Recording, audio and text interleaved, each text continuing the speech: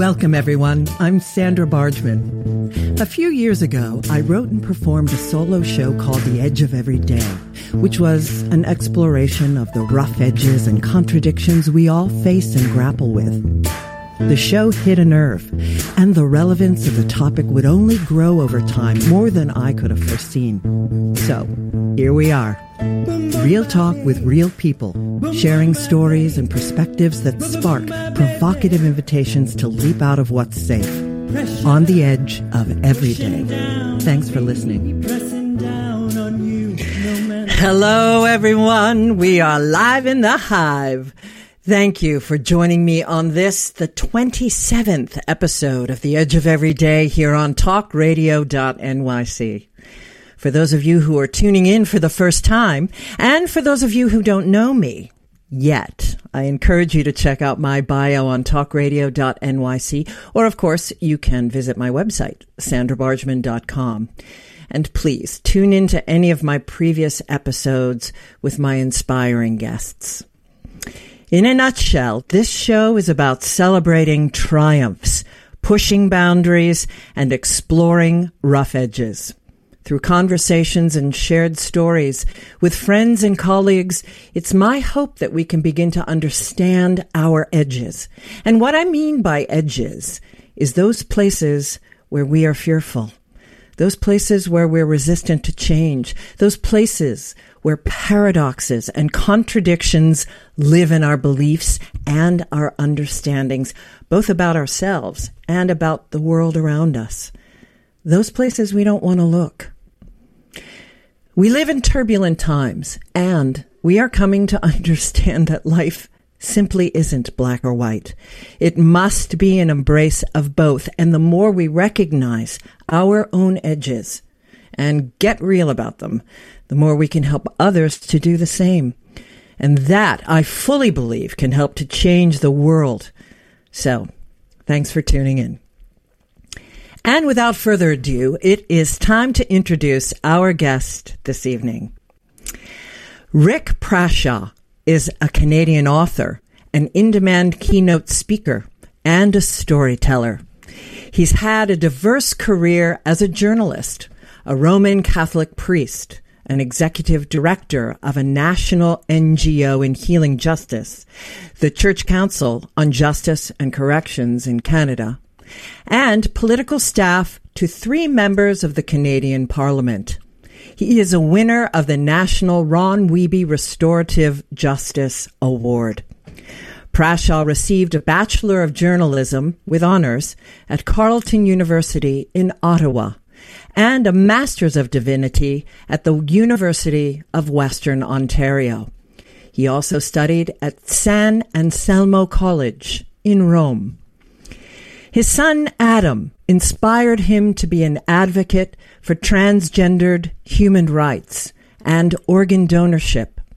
His first memoir, Soar Adam Soar, is based on the life of his remarkable son, who tragically passed away in 2016.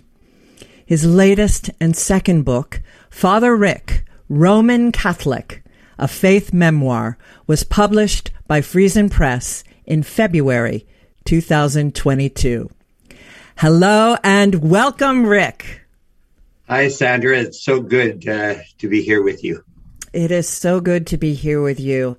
I am truly, truly honored to have you on this show. Those of you listening in our pre-talk just now, I got a little teary-eyed, and I said, let's get the tissues ready. It's been a while since I have been so moved by a book and by someone's personal story. So here's the book. We're just going to dive right in, out of the gate. Here's the book. Can we see it? I hate these things. There it is. Roman Catholic. Roman Catholic, spelled R-O-A-M-I-N, not your regular Roman Catholic. How did you come up with that title, Rick? You know, Sandra, I forget. But good answer. The likely aha moment, like all great, brilliant moments in my life, probably was a dog walk. Inevitably, it's a dog walk with my Dallas, who's listening in here at my feet.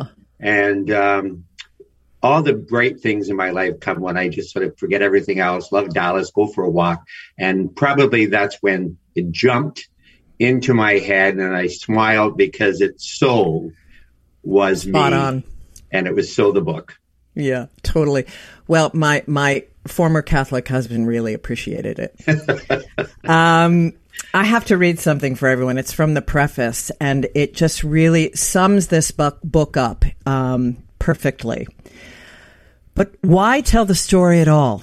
On the surface, it is intriguing. Father Rick, a Catholic priest. Marriage, a new vocation as father to Adam. A cruel tragedy and a permanent grief that has discovered a surprising life-saving gratitude in the choices I could still make. Dig deeper, and in the convoluted chapters of my life, there is a story that endured, a faith in my God, the gods, in the divine energies, and significantly, a faith in myself. And I can't think of a better way of describing one's life and personal faith journey. It was always a struggle the entire life, adult life, especially after the calling, the dramatic calling that I experienced to be a priest. How could I be faithful to this God who seemed to want me in service, and how I could be faithful to Rick? Because I did not see that contradiction. I thought that the more I could be one, I could be the other. But that, as many stories reveal, was the constant conundrum. I totally get that. And as a minister myself, an interfaith minister and experiencing the call to service, to step out more into that role, but to still have a sense of one's life and what that means. I really can relate to it. That's, of course, so much of why I think I really related to your story is that it's so, and for those of you who are listening, you're going to hear way more about it, but his writing style is what is so kick-ass. Just turn on a dime, fun, witty, smart, poignant. It spirals. It's not linear. It's really breathtaking. Okay, so you can tell I love the story. The book. So it's many, many stories, all one story though. So let's dive in. You say that storytelling, obviously, is at the heart of all that you do. And I don't know where I read this in my research, but you said somebody asked you about becoming an author, and you started out with a story about being a paperboy. Yes. I was a paperboy too. Actually, I was a paper girl. But yes, at 14. So well, that story is funny because it's so true. I'd sit on the bundle of my North Bay Nuggets and I would read the paper front to back. And all the people who are my customers would be driving by wanting their paper and seeing this curly-haired, red-haired, freckled-faced kid devouring the paper. And I'd put a poker face on it. One guy, John Doyle, who I said, John, I need to know what I'm selling here. So it's important that I read first. And he just shook his head. So that led you, that was the spark. I mean, or which came first, the chicken or the egg? But, you know, that news and storytelling and what the life events that led you into journalism. Yes?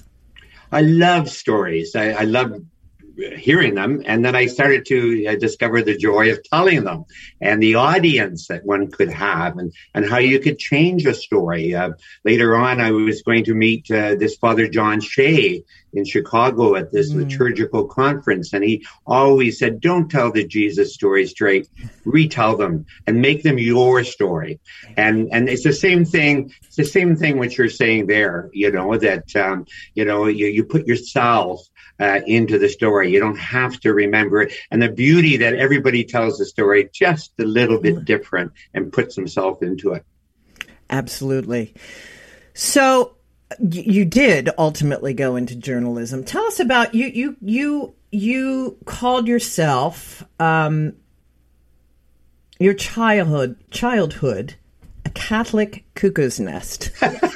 which I love because I can only imagine, it's just I've heard the stories my husband has told. I just love that. So please tell us about that. So many of your listeners either know this story personally or through their parents or ancestors. Yeah. And I had to catch myself in the writing because I would tell these insane stories of, the 9 First Fridays just would get you into heaven, fasting, prayers, holy water, processions when I was mortified as an altar boy, walking through the neighborhood and seeing my Protestant friends, follow me on their bicycles. And I just wanted to die on the spot. But once all of that was told, I realized that I don't want people to think that I'm mocking that, because I wasn't mocking it. It was normal. It was natural. It was the time.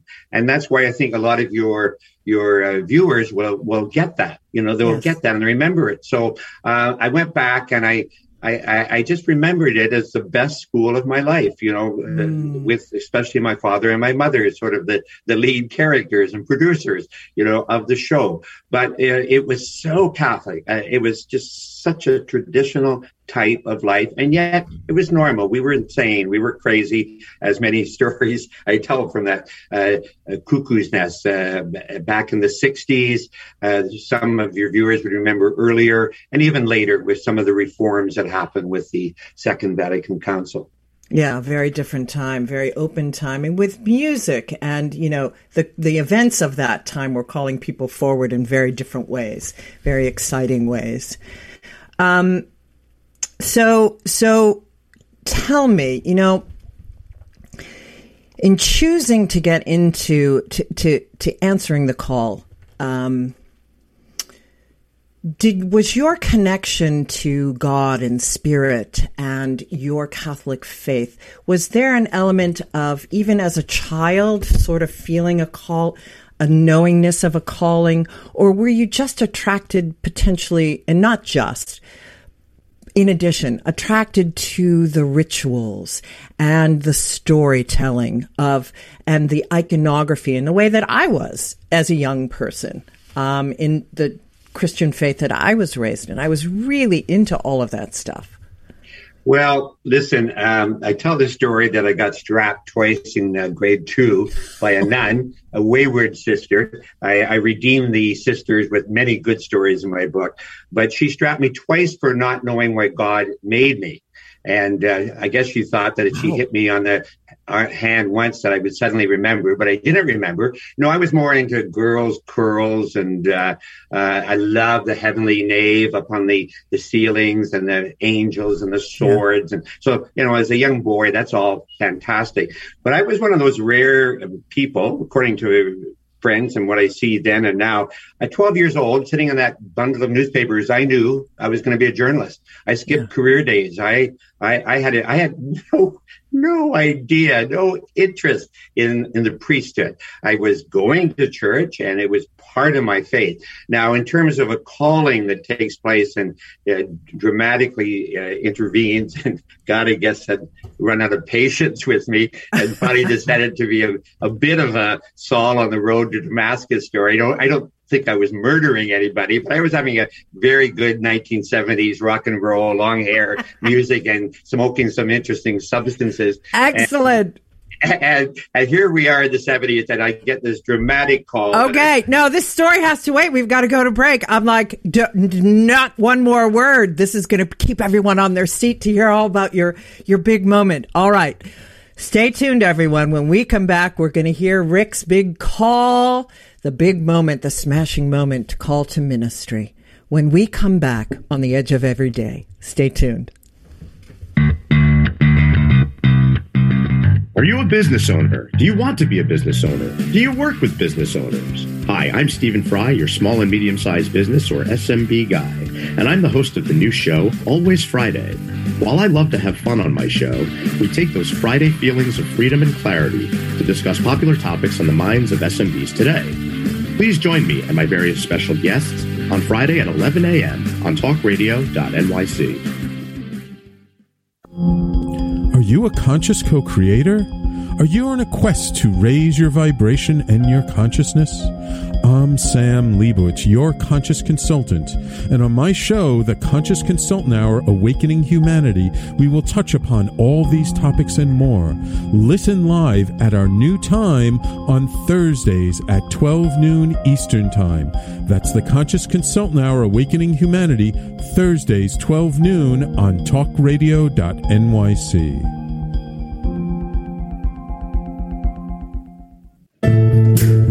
Are you on edge? Hey, we live in challenging, edgy times, so let's lean in. I'm Sandra Bargman, the host of The Edge of Every Day, which airs each Monday at 7 p.m. Eastern Time on talkradio.nyc. Tune in live with me and my friends and colleagues as we share stories and perspectives about pushing boundaries and exploring our rough edges. That's The Edge of Every Day on Mondays at 7 p.m. Eastern Time on talkradio.nyc.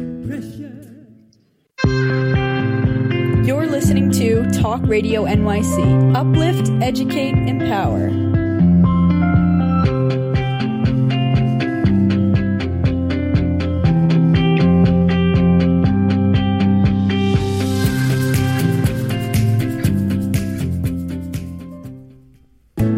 Chipping around, kick my brain to the ground. These are the days it never rained, but it pours on the edge of every day. And we are back with Father Rick Prashaw. So now we have to hear this incredible story, the call to ministry. Well, do we want to back up just a tiny bit and redo that, since I had to interrupt you? Sure. Do you want me to no. I'm just kidding. It was, you were leading up to it so brilliantly, and I had to interrupt you for a commercial break. No problem. I had an usher once at the back of the church. I was going on so long, he started waving his watch. And then when I still didn't stop, he took a calendar that they were selling at the end of the year and started flipping the months, just to get me to shut up. I'll do a little drum roll. So I'm a journalist, happy, thinking this is my lifelong career. And one day I tell just a little white lie to my editor, great man, Bruce Smiley. And I said, Bruce, I'm not feeling that well, and I think I'm going to take tomorrow off. Well, of course, the real reason that I wanted to take the next day off was a cousin was going down to a mutual cousin of ours who happened to be a Catholic priest in the Seattle diocese. And my first cousin, Tony, was just getting some wedding advice.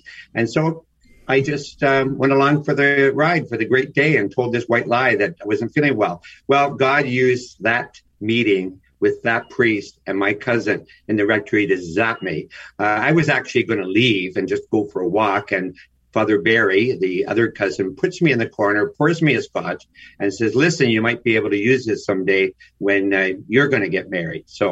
But God had other plans, and in the course, as I describe it, and I don't do it justice with words because it really is something that stayed with me all my life, no matter what was to happen afterwards, no matter the curves that were to come. I was so convinced of that authentic calling, and God just revealed to me, voice, just mood, energy, vibes, that this is who you are, Rick. This is why you live, doing what this priest is doing in this room. And I did what every red-blooded Canadian boy would do. I ran the opposite direction for about 3 months. I was in complete denial, continued the drinking and the parties and the fun. But it just that moment, that blast in that rectory in like one conversation, that dramatically changed my life. And I went back to it. And then go back to your earlier questions. Then those things from childhood and growing up and the Catholicity of my life, it all fit then. The saints, the prayers, it all sort of propped up this dramatic calling. Interesting. So you move. How do you move into that? Do you take your 3 months and you settle into this understanding of service, and you of course you know that you want to become a Catholic priest. Have you by that time started to consider or explore other spiritual traditions? Were you curious about other as well? That came later for you. That came later, except in the seminary, it was one of the most interesting courses I took. I love the Bible. I love the Old Testament, the Judeo traditions. I loved the world religions class. I just ate that up. So there was a sense that even then, what was really going to emerge later was this ecumenical Rick, this interfaith Rick, this Rick that wants to exchange pulpits that some Catholics were cool with and some Catholics were not cool with at all. To this day. To this day.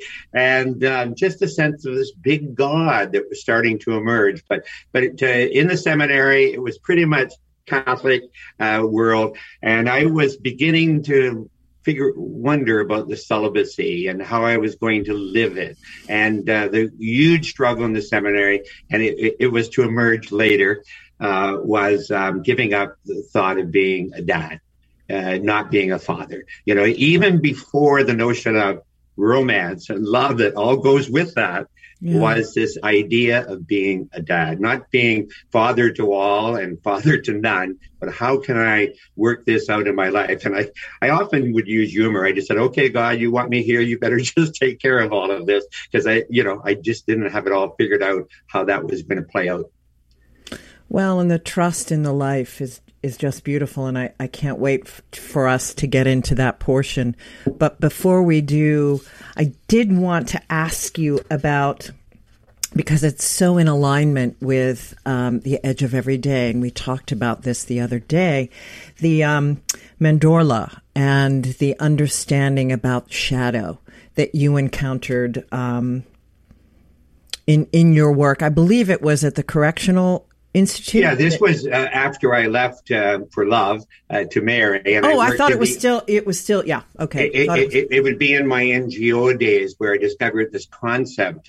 Mandorla is this Italian word for sliver, the almond sliver. And it's when two worlds, the red and the blue states, the victims and the offenders, the us and them. The male and the female, the light and the dark. The female, the Christians and the edge of every day. And that little sliver where you could stand and find some overlap. Oh, yeah, we all get up the same in the morning. We all head to the bathroom. We if we're fortunate, we get a cup of coffee on. We worry about our loved ones. We go out and if we have a job. And yet, not long after, those worlds call us and pull us apart and polarize us. And yet, so the mandorla, I did a lot of work with some people down in Nova Scotia in Canada, and there were some African Canadians that were actually 200 years in the country and were of the Baptist tradition. And it was just interesting to get Catholics and Baptists together, white and blacks, and they were dealing with the racism in the high schools, and they seem to be at opposite ends. But we found that mandorla that said, seniors caring about their grandchildren, fears for their grandchildren, and they started talking, and they broke out of that, sort of racial world. Yes, the dualism and the polarization. Well, and it's an image. It's two circles. It's like a Venn diagram, but only two circles, and it's again to the edge of every day, and the understanding of bringing the two. We as human beings must find this sliver, that sliver, over and over and over. We're called to find that sliver. And so, well, let's circle back now. Thank you for that. Let's circle back to your ministry and the moment where things started to shift, where you started to choose another spiritual or add on another spiritual path, the path of, I always tell the story with my former students from seminary, my number one spiritual path, other than all the other things that I look into, is my marriage. Right. The polishing that happens with that. The whole second part of the book is just crammed full of stories, priest stories, serious stories, fun stories, crazy stories, social justice stories, helping arm's distance the smuggling of two El Salvadorian boys that were completely lost to get them home to mama. The boat people, the whole Vietnamese 80s story of becoming a parish, that many parishes of different faiths did. Just the everyday social justice stuff, the notions that I didn't want to fight wars in faith. And so, people wanted to say who's worthy when nobody's worthy to receive, Jesus in the host.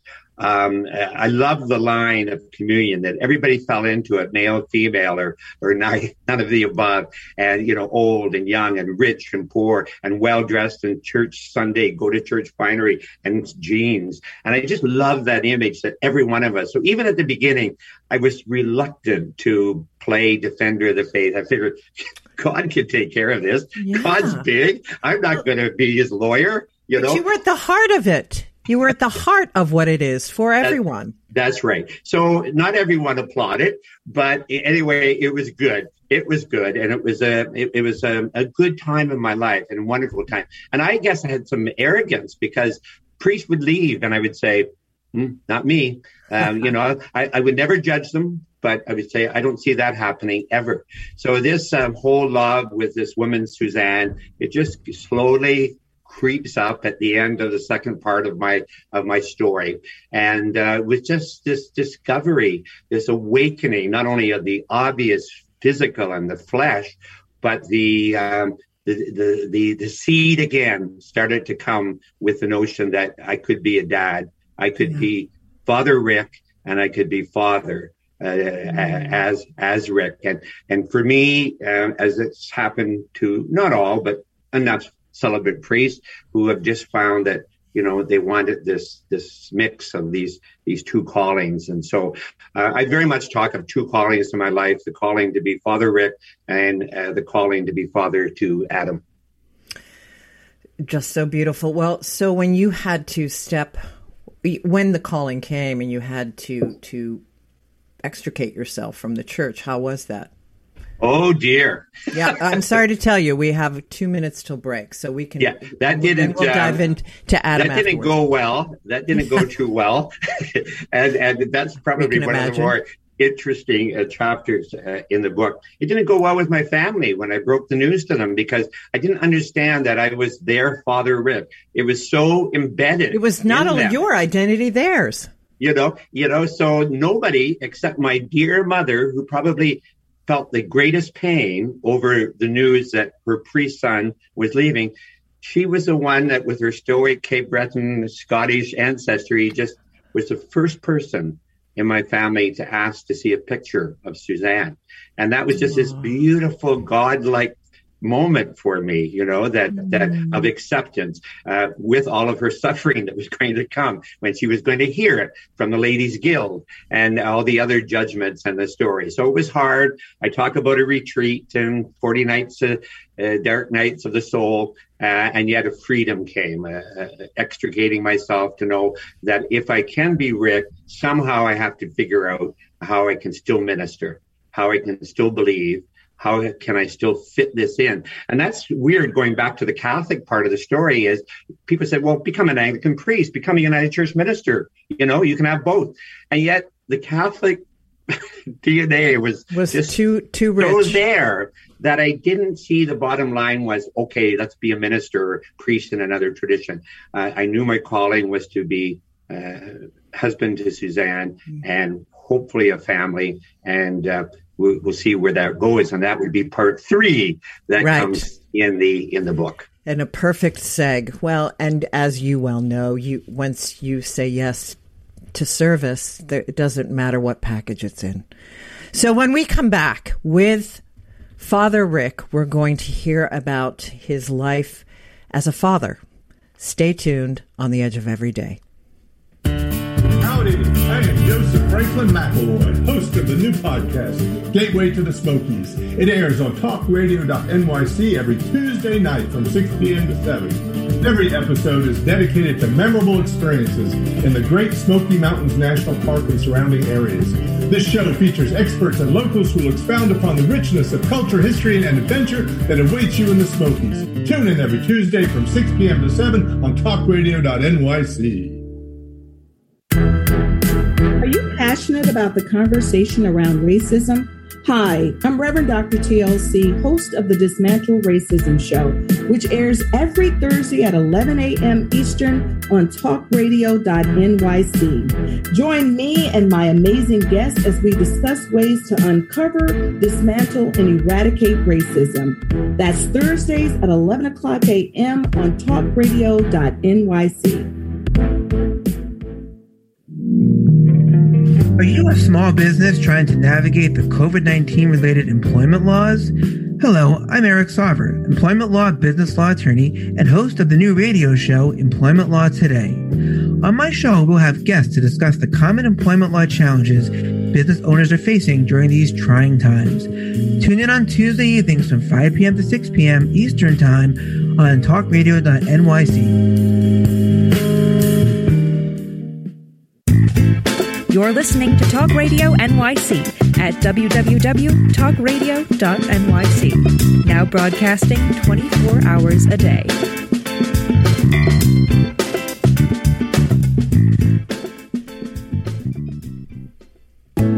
Chipping around, kick my brain to the ground. These are the days it never rained, but it pours on the edge of every day.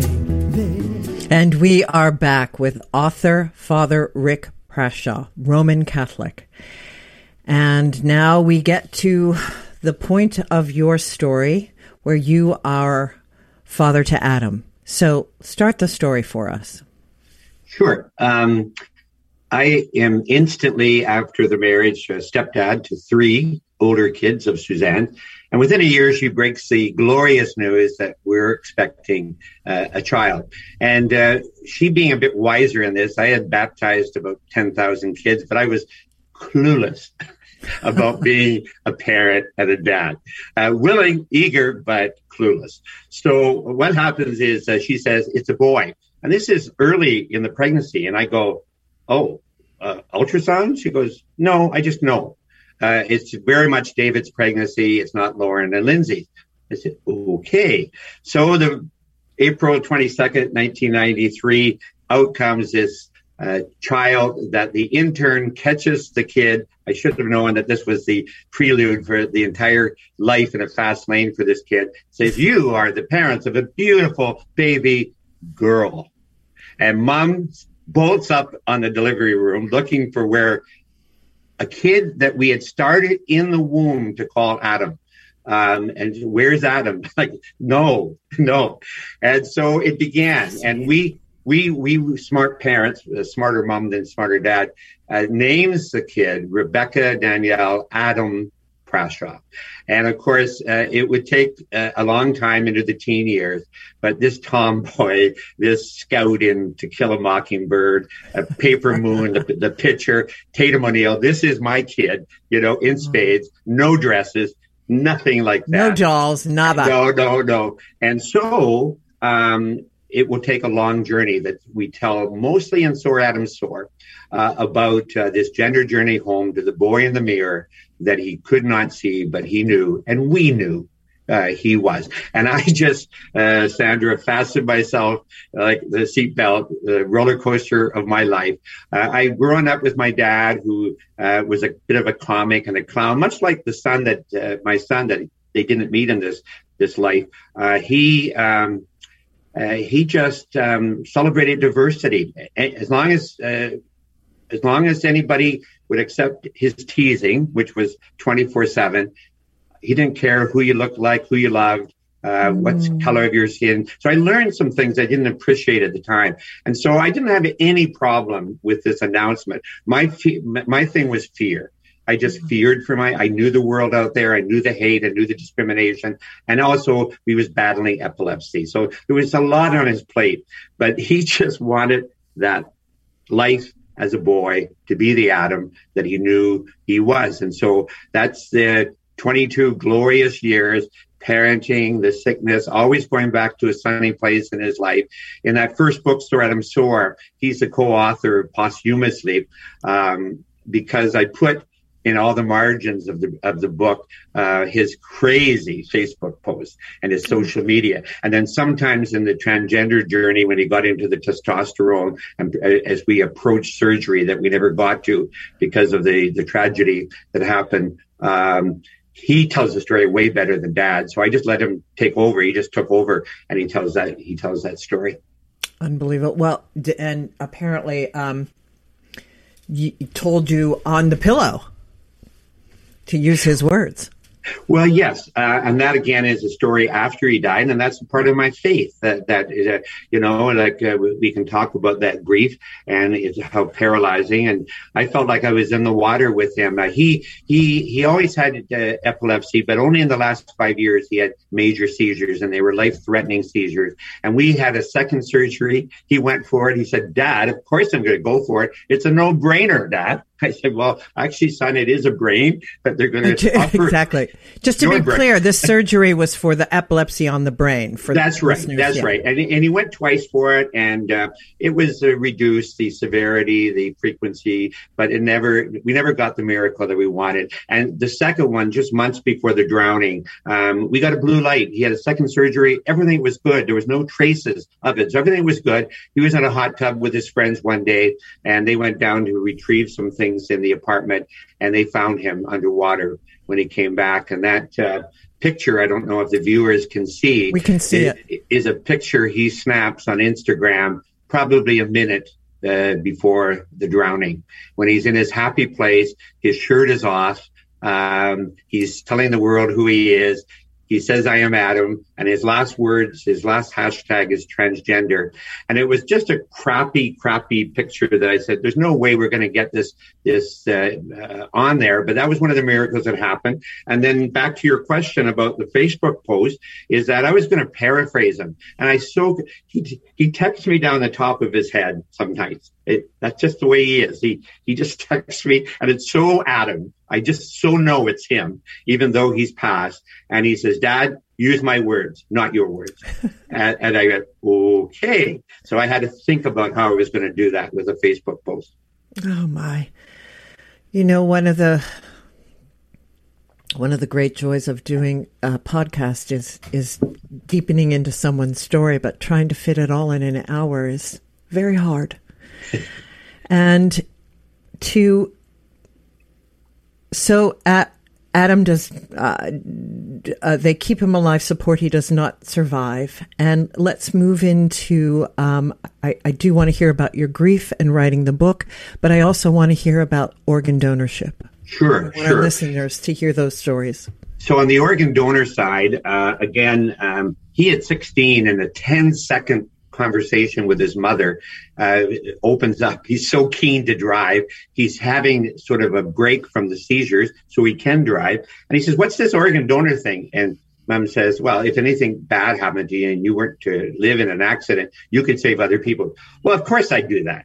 And that was it. That was all he said about it. And by that moment, we knew what his wishes were. So when we couldn't get the miracle that we desperately prayed for and wanted, there was the other miracle in the room. As a registered organ donor whose wishes we knew, he saved 4 lives. He saved a heart patient that was in critical condition, and 2 kidneys, and his liver saved. And in the serendipity of Adam's life, as only Adam would choreograph, there are rules in Ontario and Canada. Most times people do not know who receive your loved one's organs, but the heart recipient, and it was so beautiful that it was a heart recipient, and it was so perfect that it was a man, while the other 3 were women because of his gender journey. Yes. And this clever man sleuths us, meets us. We're great friends. He decides to seize on his lifelong dream to be an actor, and he becomes the narrator for my audiobook of Soar, Adam Soar. So when I go to libraries and I pitch my story in a little bit of a loud voice because of my hearing impaired challenges, I was in the Ottawa Valley recently, and I'm telling people, just the elevator pitch, and it's 30 seconds. Catholic priest marries father of a transgender son. through the tragedy, death, organ donor, heart recipient. The other librarian who wasn't really paying attention looks up and says, is this fiction? You know, like, and yes. I laughed. I did that. I laughed. I said, I only wish it was fiction. I said, you can't make it up. I said, it's my story. It's my life. You know, so the grieving, I wrote that in the depth of my grief, and it's a miracle, really. It's Adam really supported me. You know, I went through some moments of just wanting to give up and let him, you know, let go. My dad, I had to remember his gospel about choosing life, about being not afraid. He loved the St. Louis Jesuits hymn. He would always sing the Be Not Afraid of the St. Louis Jesuits. And I had a dream one night where I was in the water. It was like a ship disaster after Adam drowned, and the water was a perfect metaphor. And Adam swims over, and I'm holding onto this plank, and he takes the plank and he whacks me over the head. And he says, "Live, Dad, live." And I woke up from that dream, and my head really hurt, like really, really hurt. So I knew there was something real about that. And so that was the only moment that I thought I was just going to give up. But I wrote the book. I told the stories. I found life in that. I found life in the gratitude of organ donor work, of transgender human rights work. I'm in places that you said at the beginning, the conundrum and the paradoxes. Like, you know, I'm there, and you know, Jean-Paul Sartre has this glorious phrase in one of his writings about freedom is what we do with what is done to us. You know, we don't get to choose enough times. I wish more that we get to choose what happens to us, but we have a freedom on what we do with what is done to us. And that, I just hung on to that. That I had choices now as the father of Adam, that was going to be forever the father of Adam. How could I continue this dad relationship with him? How could I continue this relationship with a God who had as many questions as answers for, and who, you know, so much of it was mystery, without me understanding and knowing everything. That I just did not want bitterness. I did not want cynicism. That was not me. It just wasn't me. I wasn't, you know, like my father. It's just choices that he made in his life that he could have been bitter. The dirty 30s, depression, Second World War. He was in an orphanage for 6 years. He had all kinds of reasons, as I found out later in life, and I tell in the book, to have a chip on his shoulder. And he didn't have one, and my son Adam didn't have one. And I made choices about not having one myself. Absolutely glorious. I know I also heard, we've got to go to break, but I also heard that in something that I read about you or listened to, that you have what's up next potentially is a story about your parents. Yes. Can I say that now, or? Yeah, we can continue when we come back. You know what? Let's just cut it short.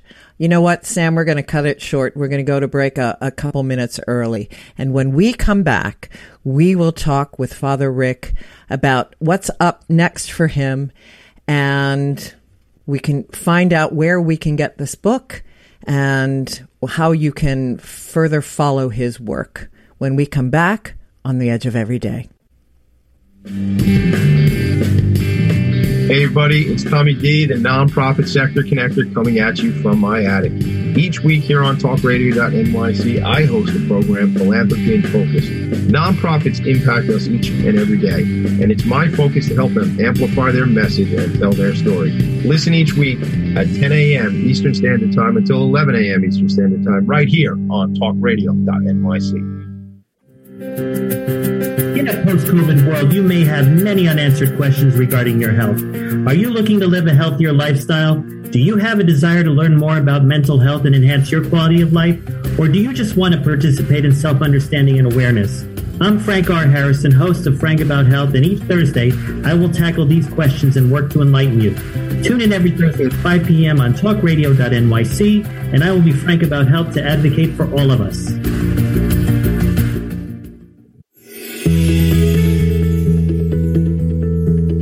Calling all pet lovers. Pet Avengers, assemble!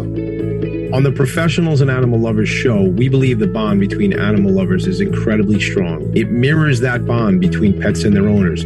Through this program, we come together to learn, educate, and advocate. Join us live every Wednesday at 2 p.m. at talkradio.nyc.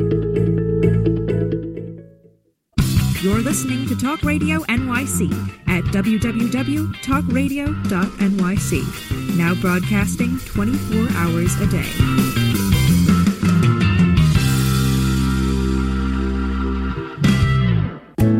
Chipping around, kick my brain to the ground. These are the days it never rained, but it pours on the edge of every day.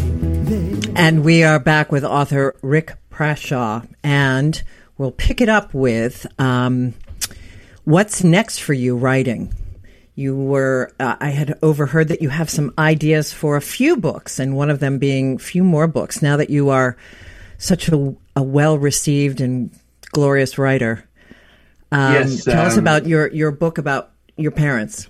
Well, the first one I'm probably going to do, down and dirty one called Father Joe, would be a fictional work, my first fictional work, with just this priest with a deep, dark secret. He and God have fallen on hard times, and in terms of his belief. And it's quite a comic flight from God, quote unquote, that Father Joe takes in this book. But the fourth book that I better get to, or else my parents will not be happy, was probably going to be my first book, but everything else happened in my life to delay it, is that my father and my mother have an amazing World War II love story to tell. And I'm going to tell that story, but it's going to be creative nonfiction, because typical of enough veterans, my dad was just closed lip about, ever really telling many stories about it. So I'm going to time travel. I'm going to be a character in the book, and that's about all I'll say. I'm going to go back and be in his platoon, and I'm finally going to get from my father all those stories. That's fantastic. So did you, being an author, was that, when you were a journalist, is that ever something that you thought about doing back in the day when you were really writing? Well, maybe you were also writing your sermons and things. Did you, obviously, did you ever consider yourself becoming an author in all of this? I mean, I know you considered yourself a storyteller, but it's a whole nother ballgame to find your writing style.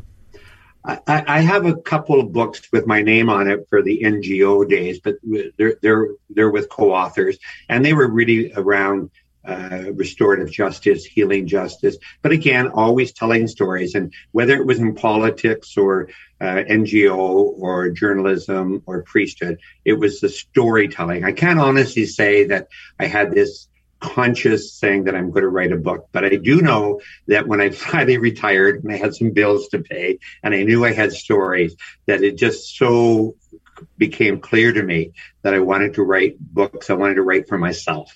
Yeah, and for Adam. Yeah, and for Adam. And that incredible journey that you're still on. Well, I laugh at myself. I laugh at myself a lot, actually. But I laugh at myself, Sandra, when you keep on calling me Father Rick. And I know you're referring. No, I'm so loving that. I know that you're referring to the book, and it's like, pardon me, it must be the old Catholic in me. I want to correct you and say, no, I'm not Father Rick. I'm Rick now, who's a father. But of course, I am Father Rick. And this is you talked about the. You didn't use the word circle, but used another really good word. And that's the indigenous spiral. The teaching and your edge work, this constant spiral that I went back. I'm the guy that can't remember why I go to the kitchen now, but I'm so back as a priest, as Father Rick. It's like yesterday, today. I carry it. I carry all the stories, the graces, the love, the mercy, the forgiveness. People said, your details. How did you remember the details? And I said, oh, that's good. And sometimes it was a Facebook question I put to somebody, but no, I knew it all. I knew every detail of every story, and so I just laugh at myself, and I want to correct you that I'm not Father Rick anymore, but I am Father Rick. I know. Well, as you have gathered, I rest assured my love for irreverence is big. which is why one of the many things I love about you. So how has, I can imagine that the book tour opening up post-COVID and really the embrace of both of these books has really served you in your grieving process and also your next steps. Tell us about how that's been for you. I'm just fresh at my 50s, fresh from 3 live events. And it was just like glorious to actually be in a room. Many people begged off with last minute positive testing or other life stuff. But to have 40, 45 in the room 3 times, and I feed off people, you know, my personality is the extrovert, so I feed off people. It was the questions in the first book tour. Everybody wanted to know, okay, you were a priest and now a father to transgender son. And so how are you with this God thing and with church? So I knew very much what my next book was going to be. And now I feel really comfortable to head off into the fiction world. But of course, obviously, it'll still be fed by many nonfiction. But it's that interchange, it's that relationship you have with your readers. I get these love notes that I might have mentioned that, people thought their Catholic faith was like an heirloom in the attic. And a woman said, "You have disturbed me in the best possible way." And I have work to do. A millennial mom said, "I'm not religious, but I'm deeply spiritual. But I understand that I have a lot more work to articulate my creed. What is it I'm passing on to?" I said, "This is fantastic. This is still ministry." You just lay the story down, and God and the graces and the divine energy takes over. I think I said the priest who was happy that anybody was saying anything good about priests these days with the page 1 stories. And I tell a lot of good stories. And that's the complicated part where I've always lived, where I feel comfortable in sometimes the mystery, the not answering, the not knowing the answers, but the living it. And I had a reporter this morning say, "Well, what would you have been if you had not believed?"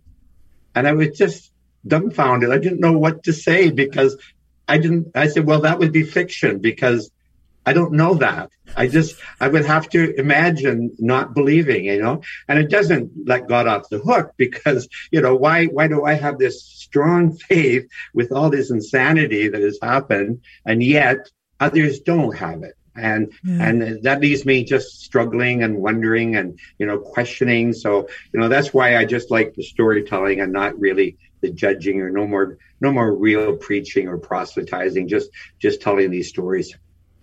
Well, I can't imagine that you ever proselytized, but you just shared who you were and invited people into the questions.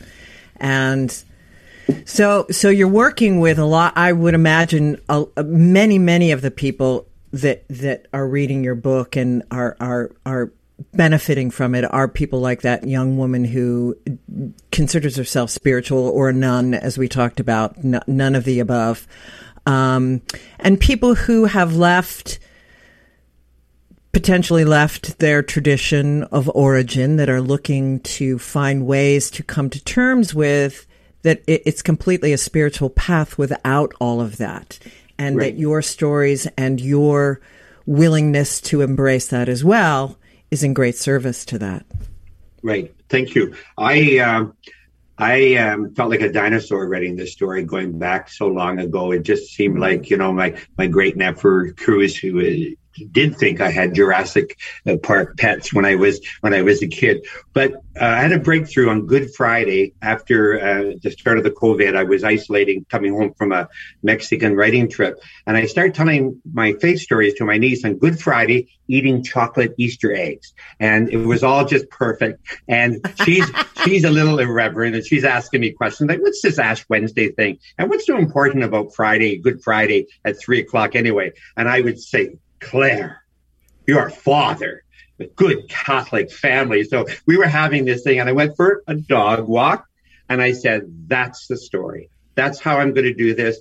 I'm going to tell the story 2020 to Claire, and she's going to interject with her irreverence, with her fun, with her humor, making me my bourbon Manhattans and all of that stuff that happens. And so we bridge 70 years and we come into Biden and Trump and we come into Black Lives Matter and the pandemic and these polarized worlds and this God Bless America heresy that I call it, if you're not truly invoking the divine, but you're wrapping your God around a flag or around a corporate agenda.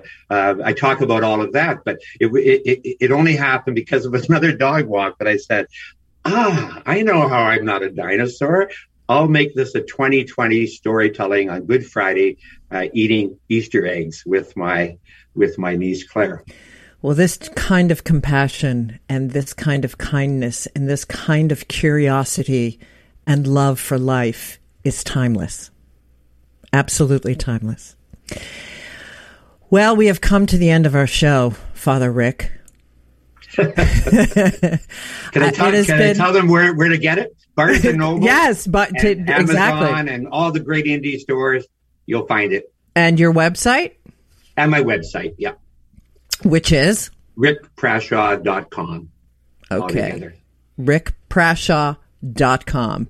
And you can also go to your local indie bookstore and ask them to get it for you and get a few extra copies that you can share with other people who are coming into that particular bookstore if they don't have it already. Rick, thank you so much for being on my show. This has just been a delight and an honor. Thank you, Sandra. And to all of you who are listening in, thank you so much for spending this hour with us. And remember, you are always on the edge of the miraculous. Till I see you next time, take good care. This is our last dance. This is our last dance. This is ourselves under pressure. Under pressure. Under pressure.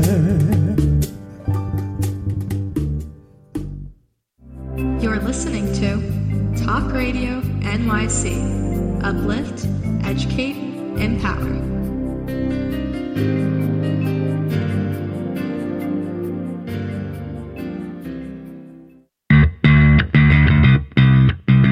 Are you a business owner? Do you want to be a business owner? Do you work with business owners? Hi, I'm Stephen Fry, your small and medium-sized business or SMB guy, and I'm the host of the new show, Always Friday.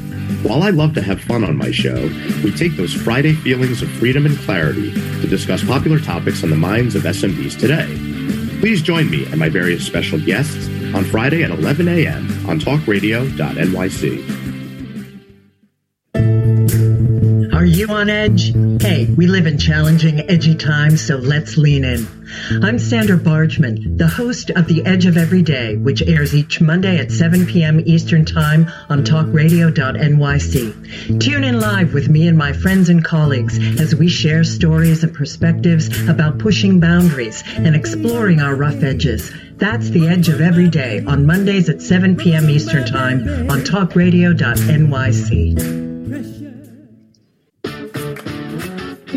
Uninformed about menopause and how it impacts on your life? Hi, I'm Pat Duckworth, women's health strategist and host of the Hot Women Rock radio show, empowering women leaders at menopause. Join me every Thursday at 10 a.m. Eastern Time, 3 p.m. UK time on talkradio.nyc for interviews with inspirational women who will share their top tips to rock your world. In a post-COVID world, you may have many unanswered questions regarding your health. Are you looking to live a healthier lifestyle? Do you have a desire to learn more about mental health and enhance your quality of life? Or do you just want to participate in self-understanding and awareness? I'm Frank R. Harrison, host of Frank About Health, and each Thursday, I will tackle these questions and work to enlighten you. Tune in every Thursday at 5 p.m. on talkradio.nyc, and I will be frank about health to advocate for all of us.